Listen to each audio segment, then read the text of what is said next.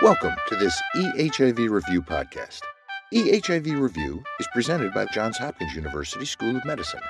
This program is supported by educational grants from Abbott Laboratories, Boehringer Ingelheim Pharmaceuticals Incorporated, and Bristol Myers Squibb. Today's program is the companion piece to our Volume 1, Issue 7 newsletter topic, HIV-Associated Neurocognitive Disorder, or HAND. Our guests today are that issue's authors, Dr. Justin MacArthur and Dr. Brian Smith from Johns Hopkins University School of Medicine. This activity has been developed for infectious disease specialists, primary care physicians, nurse practitioners, and other healthcare practitioners whose practice involves treating patients with HIV. There are no fees or prerequisites for this activity. The accreditation and credit designation statements can be found at the end of this podcast. For additional information about accreditation, Hopkins policies and expiration dates, and to take the post-test to receive credit online, please go to our website newsletter archive, www.ehivreview.org, and click on the Issue 8 podcast link. Learning objectives for this program are that after participating in this activity, the participant will demonstrate the ability to describe the clinical presentation, diagnosis, and appropriate management of HIV-associated neurocognitive disorder, explain the differential diagnosis of cognitive symptoms for HIV-positive patients at different ages, and discuss the more complicated aspects of HAND and how treatments can be individualized depending on the varied mechanisms of HAND development, including IRIS. I'm Bob Busker, Managing Editor of EHIV Review. Our guests today are Dr. Justin MacArthur, Professor of Neurology, Medicine, Epidemiology, and Pathology at the Johns Hopkins University School of Medicine, and Dr. Brian Smith, a Department of Neurology Fellow, also at Johns Hopkins. Dr. MacArthur has disclosed that he has received grants and/or research support from the NIH, and Dr. Smith has no disclosures to report. Our guests today have indicated that their presentation will include discussion of the off-label or unapproved use of memantine for the treatment of HAND. Dr. MacArthur and Dr. Smith, welcome to this EHIV Review podcast. Oh, it's my pleasure to be here. Thank you so much for inviting us. In your newsletter issue, you reviewed the current literature describing HAND from a variety of perspectives. What I'd like to do today is discuss how that information can be translated into clinical practice. So if you would, Dr. Smith, start us out by describing a patient. Our first case is a patient who presented with a fairly typical case of HIV-associated neurocognitive disorder, and is a good illustration of the process involved in a relatively uncomplicated diagnosis and management of HAND. He is a 46-year-old man with 3 years of cognitive impairment. He was diagnosed with HIV in 2007 with a nadir CD4 count of 34 cells, and he was quickly started on antiretroviral therapy. He has maintained an undetectable viral load since then with emtricitabine, tenofovir, ritonavir, and darunavir. His CD4 count has now stabilized and is consistently greater than 300 cells. This patient has a history of head trauma 20 years ago, from which he was comatose for several weeks. He had subsequent cognitive impairment, though with rehabilitation, he was able to fully regain his cognitive abilities, and within months, he was back to work without any deficits. In 2009, however, he started to notice new cognitive impairments. He noticed a gradual decline in his abilities to work as a bank manager, and unfortunately, he was fired from his job because of that. He's since worked part-time at a counseling center. He continues to live independently, but he does rely on his family and friends for activities such as managing his finances. There's no family history of neurologic disorders. On examination, he has disinhibited behavior suggesting frontal lobe dysfunction. His eye movements are not smooth and are what we call saccadic or choppy eye movements, indicative of a disconnection in motor control outside of the classic corticospinal pyramidal tracts. Other such extrapyramidal signs include rigidity in the arms, significantly reduced speed with finger and toe taps, and postural instability. On the HIV dementia scale, he scores 9 of 16 possible points, indicating a positive screen that warrants further testing. An MRI brain without contrast shows mild T2 hyperintensities around the ventricles and into the deep white matter, as well as some mild volume loss that's in a diffuse pattern. There is no encephalomalacia, which is softening of the brain, that would suggest permanent brain injury from his prior traumatic brain injury. CSF shows normal results, including an undetectable viral load. What are the salient features of this case? The salient features of this case are several. He has a low nadir CD4 count, and we know that low nadir CD4 counts are a consistent risk factor for HAND development, despite no immunosuppression at the actual time of symptom onset. One other thing that's important is that he has a prior head trauma. However, he fully recovered from this, and there's nothing structural on MRI that would suggest any permanent damage from this. In talking about the diagnosis of hand, we require that there are no confounding factors, such as other sources for cognitive impairment, and I don't suspect that his traumatic brain injury confounds the diagnosis in this case. Another important thing is that he lost his job as a manager. Being a bank manager requires performance with executive functions, such as multitasking, mental flexibility, and that's a common symptom that we see with new cases of HIV-associated neurocognitive disorder. His examination is also important because it shows several signs of subcortical dysfunction, including frontal disinhibition and extrapyramidal signs that we classically see in cases of HIV-associated neurocognitive disorder. Based on his presentation and on what you've just described, what's your differential on this patient? The leading differential is hand. The symptoms, the exam, and the MRI are all classic for hand. The temporal course fits as well, with hand being the sequelae of prolonged immunosuppression. But we also need to consider reversible causes of cognitive impairment. Those include neurosyphilis, vitamin B12 deficiency, hypothyroidism, or potential psychiatric overlap. So, to make an actual diagnosis of hand, what would be required? One of the really important things that we struggle with in making a diagnosis of hand is finding the appropriate patients from a screening test. A screening test is essential for primary providers to have to find patients who potentially could have HIV-associated neurocognitive disorder. There's the HIV dementia scale. It was developed by Dr. MacArthur, actually, and it has a diagnostic accuracy of over 80%. There is a current app for it available on the iTunes under Hopkins HIV, and it's simple for non-neurologists to perform, requires about 2 minutes. When making a diagnosis of hand, neuropsychological testing is required, according to the 2007 American Academy of Neurology guidelines. Our patient had a classic pattern of executive dysfunction, including problems with planning, organization, multitasking, and mental flexibility, as well as with psychomotor speed and less severe impairments in memory and inattention. Typically, for a diagnosis of hand, CSF is not required. It was done in this case, however, and the CSF viral load was actually undetectable. Your management approach, Dr. Smith. Are there therapies that specifically target hand? The mainstay of management of hand is antiretroviral therapy. And this is especially important for patients who could potentially have resistance to their medicines or potentially low adherence rates.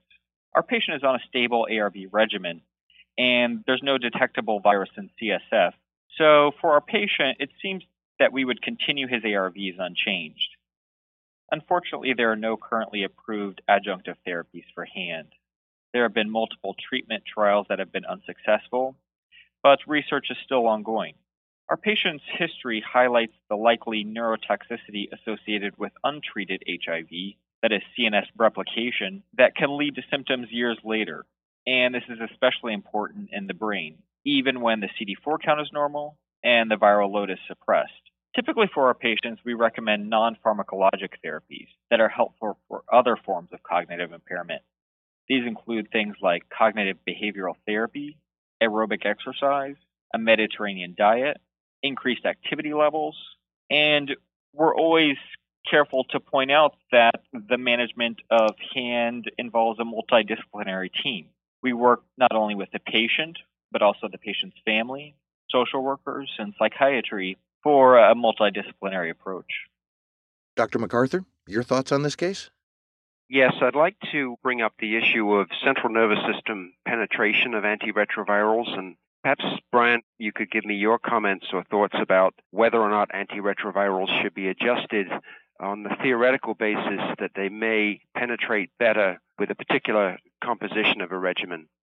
I think that's a good point, Justin. The CNS Penetration Effectiveness Index was recently developed to score how well antiretroviral therapies make it into the brain and how effective they are at treating infection in the brain. This is relatively new information, and we don't have a clear answer on that. We know that higher CPE scores are occasionally associated with better outcomes. However, we don't know whether changing someone's stable antiretroviral regimen to one with a higher CPE index score actually benefits the patient yet. Results so far are somewhat conflicting, but hopefully this question will be answered sometime in the near future. Thank you, doctors, for that case and discussion. Dr. MacArthur, let me ask you to bring us another patient now, if you would, please. The second patient we'd like to discuss is especially relevant in the current era, where patients with HIV are aging and are now susceptible to conditions such as Alzheimer's disease that we never thought possible in prior decades. She's a 58-year-old African-American woman with HIV diagnosed 15 years prior to presentation with a nadir CD4 of 140 cells. Her primary provider noted memory impairments and referred her to the neurology clinic. The patient is unsure why she was asked to see a neurologist and presents with her husband, who describes a 5-year history of slowly progressive short-term memory troubles. She relies on her husband for activities that she had no difficulties with a few years ago, including paying the bills, following recipes, and planning activities. She was driving until recently, when she had an accident that was deemed her fault, although she strongly denies this. She currently takes abacavir, lamivudine, atazanavir, and ritonavir, although she doesn't remember the names of her ARVs well, and there is some concern that she's not fully adherent with these because of her memory troubles. She has a history of diabetes mellitus that is well controlled with oral medications. Her family history is unremarkable for any history of neurologic disease or dementia. Her current CD4 count is 589, her plasma viral load is undetectable, and vitamin B12, RPR, and TSH are negative or normal. An MRI without contrast of the brain shows moderate loss primarily in the bilateral parietal and medial temporal lobes. On the HIV dementia scale, she scores a low 5.5 points out of 16. She has no memory of hearing words that she was asked to recall after a short delay, and she's unable to copy a cube figure. Her neurological examination is also notable for difficulties following complex commands and with word finding, and she has diffuse 3+ hyperreflexia with extensive plant responses bilaterally. What do you consider the most relevant factors in this case? First, the age of the patient. She's 58. Now, hand can present at this age, and when it does, we commonly see memory-predominant symptoms, particularly with short-term memory. Alzheimer's disease and other neurodegenerative conditions typically present at a later age than this unless there's a rare genetic mutation either in presenilin or amyloid precursor protein. One exception to this is for patients with HIV. We now think that patients in their 50s with chronic HIV infection can present with symptoms very similar to Alzheimer's disease and imaging even without a genetic mutation. Interestingly, pathological studies have shown diffuse amyloid plaques in the brains of patients with HIV that are identical to those seen in uninfected patients many years older, suggesting that HIV might lead to premature aging and amyloid deposition, and thus to a greater susceptibility to age-related conditions like Alzheimer's disease at a much younger age. The second facet of this case that's important to comment on is the symptoms. This patient had difficulties with memory, visuospatial capacity, such as cube drawing, with language, naming. These are all cortical symptoms which are unusual or atypical for hand, certainly in the initial phases of hand, where the deficits are typically subcortical. This strongly suggests a neurodegenerative process like Alzheimer's disease. The patient also denies or actually seems indifferent to the symptoms that she's displaying. She forgets that she forgets. In hand, by contrast, patients often present themselves with complaints indicating a relatively preserved memory. That means that they're aware of their deficits. The third element is her MRI scan, which shows moderate volume loss in a focal pattern consistent with Alzheimer's disease. Alzheimer's disease typically causes volume loss or atrophy in the parietal and medial temporal lobes, then followed by global loss as the symptoms advance. Hand, by contrast, usually the symptoms are out of proportion to any volume loss, and white matter hyperintensities are seen on the MRI scan. Considering Alzheimer's disease in a patient with HIV, what other tests would you recommend as being helpful? Well, neuropsychological testing is important. First, it delineates which particular cognitive domains are most affected, and it's especially useful when the patient cannot describe or, as in this case, denies their symptoms. It establishes a baseline for cognitive function, and it can also help in determining the disease course and the prognosis.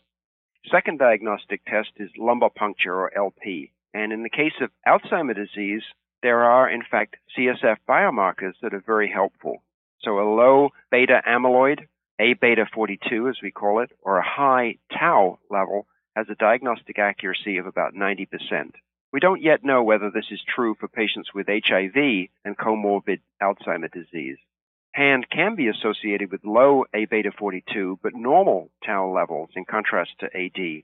But we actually don't know what pattern we will see in patients who have both HIV infection and Alzheimer's disease. The third type of diagnostic test is PET scanning, or positron emission tomography. This can be useful for the diagnosis of Alzheimer's disease in HIV-negative patients, and typically we expect temporoparietal hypometabolism. Recently, PET imaging with an amyloid marker, fluor-beta-peer, this is an amyloid tracer which has just recently been FDA approved to rule out Alzheimer's disease. Research is ongoing with HIV-infected patients of older age using these amyloid traces to see if we can potentially distinguish HAND or HIV-associated Alzheimer's disease from conditions where amyloid would not be expected to accumulate. This could potentially distinguish HAND from HIV-associated AD, although we don't know this for a fact yet. As the HIV population ages, we actually expect to see quite a bit more HIV-associated Alzheimer's disease. Talk to us, if you would, Dr. MacArthur, about managing an individual with HIV and Alzheimer's disease. So the management of Alzheimer's disease in a patient with chronic HIV infection is really no different than what we would do for an uninfected patient. I think that referral to a cognitive subspecialty practice is important. The field is rapidly evolving. We have new diagnostics, new treatments that are under development and in trial right now. I think it's also important that a specialty practice such as a memory center can provide a holistic approach to the patient with social workers, case managers, etc. In terms of specific treatments, disease modification for AD is still not a reality, even though there have been tremendous advances in clinical trials just in recent years. We do have symptomatic treatment. For example, the cholinesterase inhibitors can be useful in mild to moderate AD. They can slow the progression of symptoms, but generally they don't typically improve the overall situation, and they're not disease modifying. There is a risk of seizures in patients with severe Alzheimer's disease. Another agent, memantine, is also an adjunctive agent for a moderate to severe AD. In terms of lifestyle changes, aerobic exercise, cognitively stimulating activities such as participation in a book club, playing chess, Sudoku, crosswords, and a heart-healthy diet. All of these, there's some evidence that these modifications at least improve the quality of life. Dr. Smith, your comments on this patient? Justin, I know that this is a rather complicated matter, but what do you think could be the source for Alzheimer's disease and other aging-related phenomena in patients with HIV? Well, thanks, Brian. Yeah, I think we simply don't fully understand the pathogenesis at this point. It's clear that amyloid is deposited, but it's not exactly in the same pattern that we see in AD. And there's very little information at this point that points to deposition of the other pathogenic protein, tau.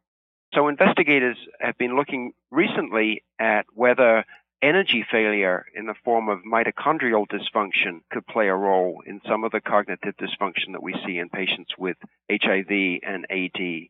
And in fact, there are mitochondrial mutations that occur with age, and they seem to occur at an accelerated rate in patients who have chronic HIV infection. So this is a developing field. We've got to watch it carefully to see where the investigations lead us. And we'll return to our discussion of HAND in just a moment.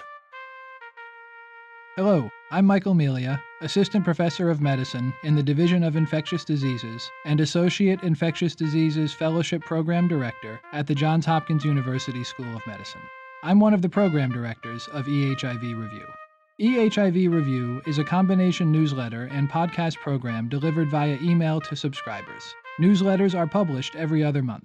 Each issue reviews the current literature in areas of importance to infectious disease specialists, primary care physicians, nurse practitioners, and other healthcare practitioners whose work and practice includes treating HIV patients.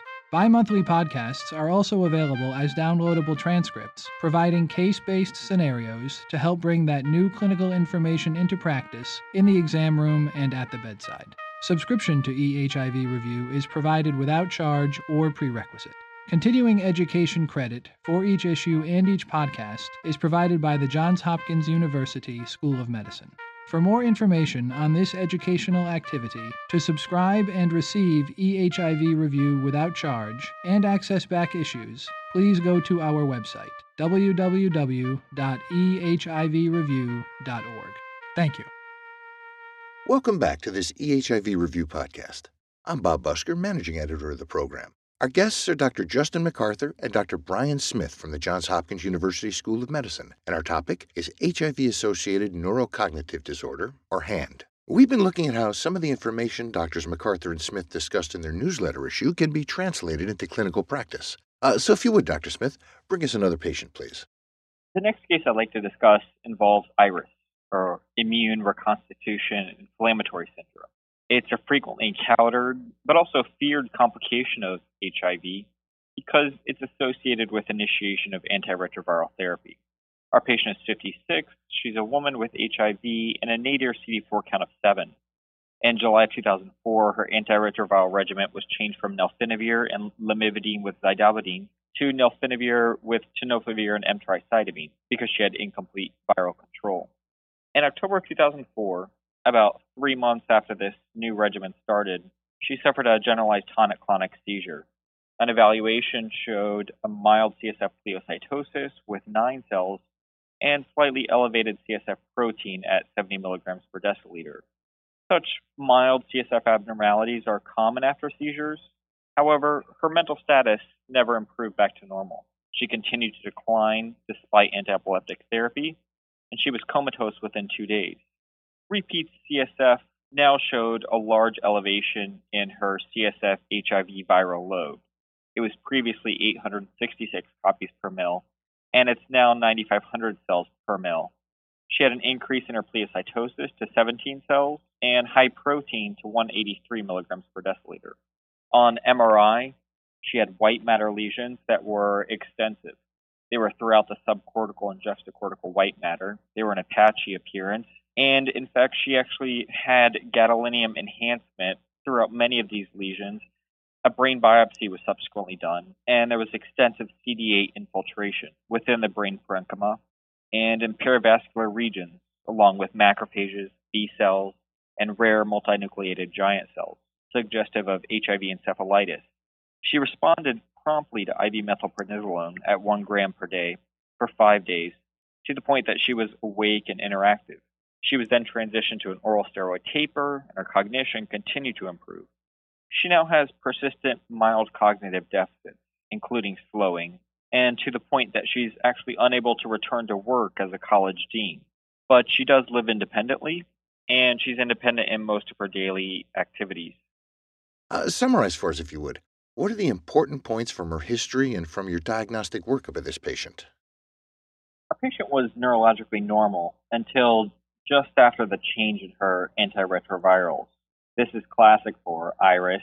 Typically within weeks to, in our case, 3 months, someone can have no problems after starting the antiretrovirals, and then things suddenly change.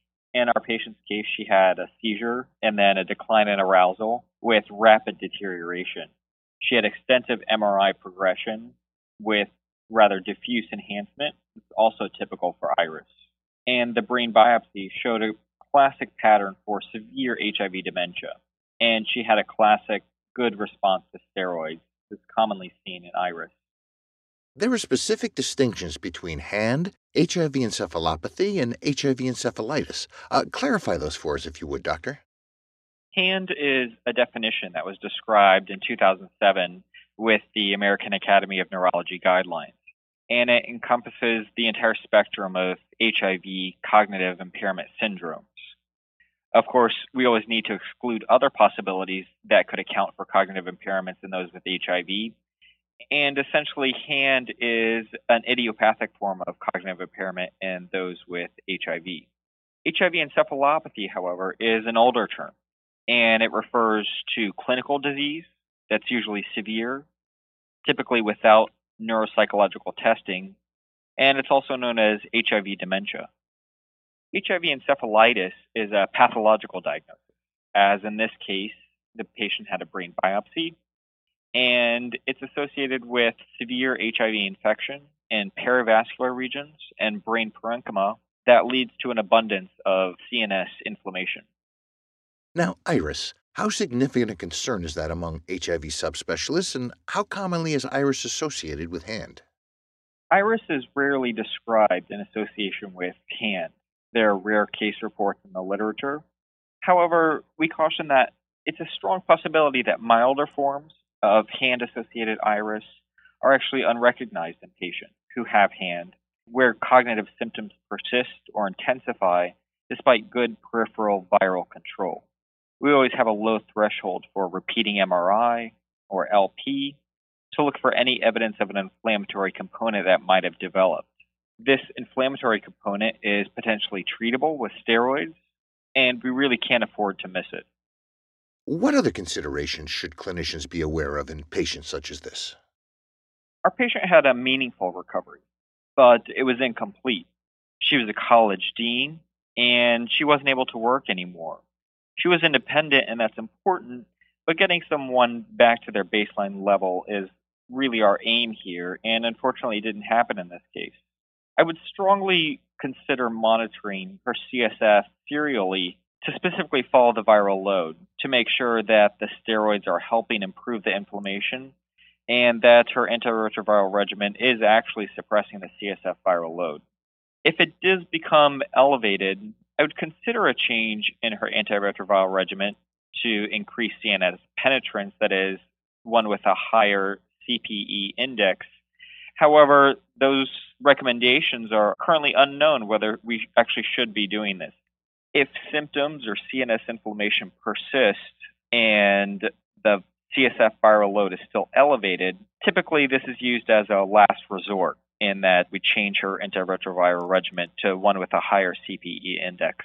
Additionally, she could benefit possibly from cognitive behavioral therapy, as this has been shown in a preliminary way to improve executive function, which could possibly help her get back to work.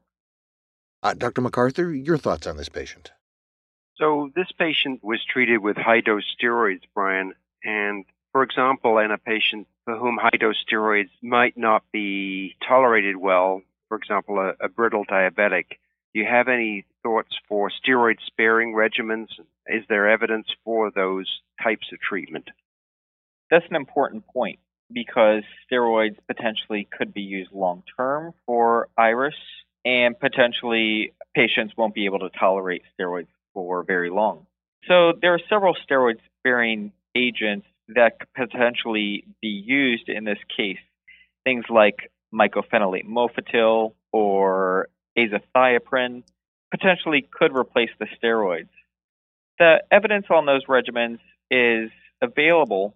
However, there's no systematic evidence for use of the steroid-sparing agents in patients with HIV and iris. I want to thank you both for today's discussion. Now, to wrap things up, let's review what we've talked about today as it applies to our learning objectives. So to begin, the clinical presentation, diagnosis, and appropriate management of hand. Dr. Smith? For patients with hand, the diagnosis is often challenging. It's important to remember to exclude potentially confounding conditions such as vitamin B12 deficiency, neurosyphilis, hypothyroidism, and it's important to get neuropsychological testing because this really delineates the pattern of impairment that may be specific for hand. And the differential diagnosis of the cognitive symptoms of HIV-positive patients at different ages? It's important to note that hand can develop at typically any age for a patient with HIV. And we've seen that in younger patients.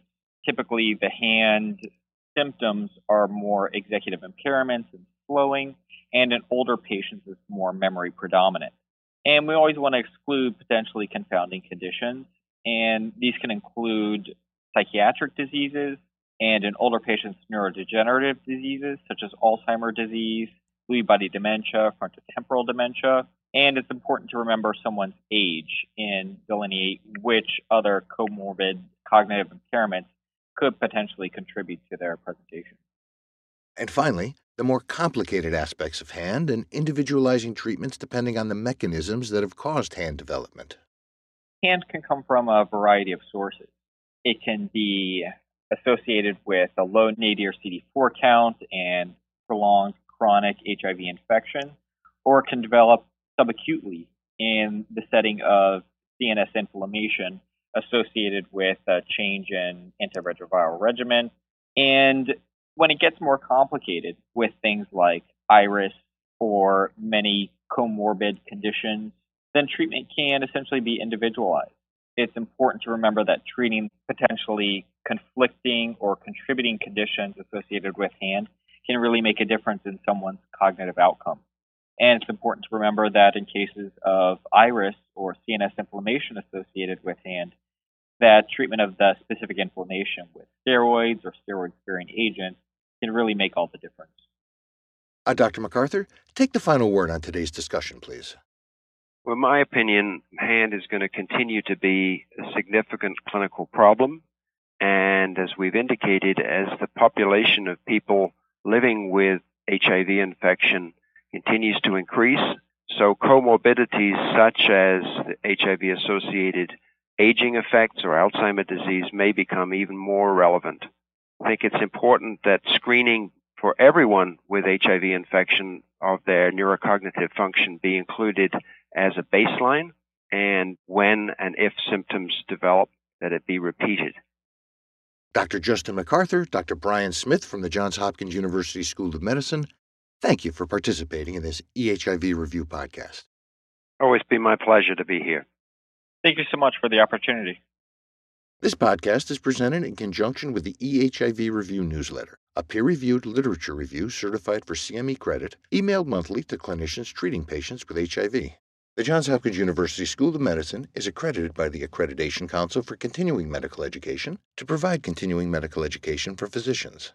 For physicians, the Johns Hopkins University School of Medicine designates this enduring material for a maximum of 0.5 AMA PRA Category 1 credits. Physicians should claim only the credit commensurate with the extent of their participation in this activity. This educational resource is provided without charge, but registration is required. To register to receive EHIV Review via email, please go to our website, www.ehivreview.org.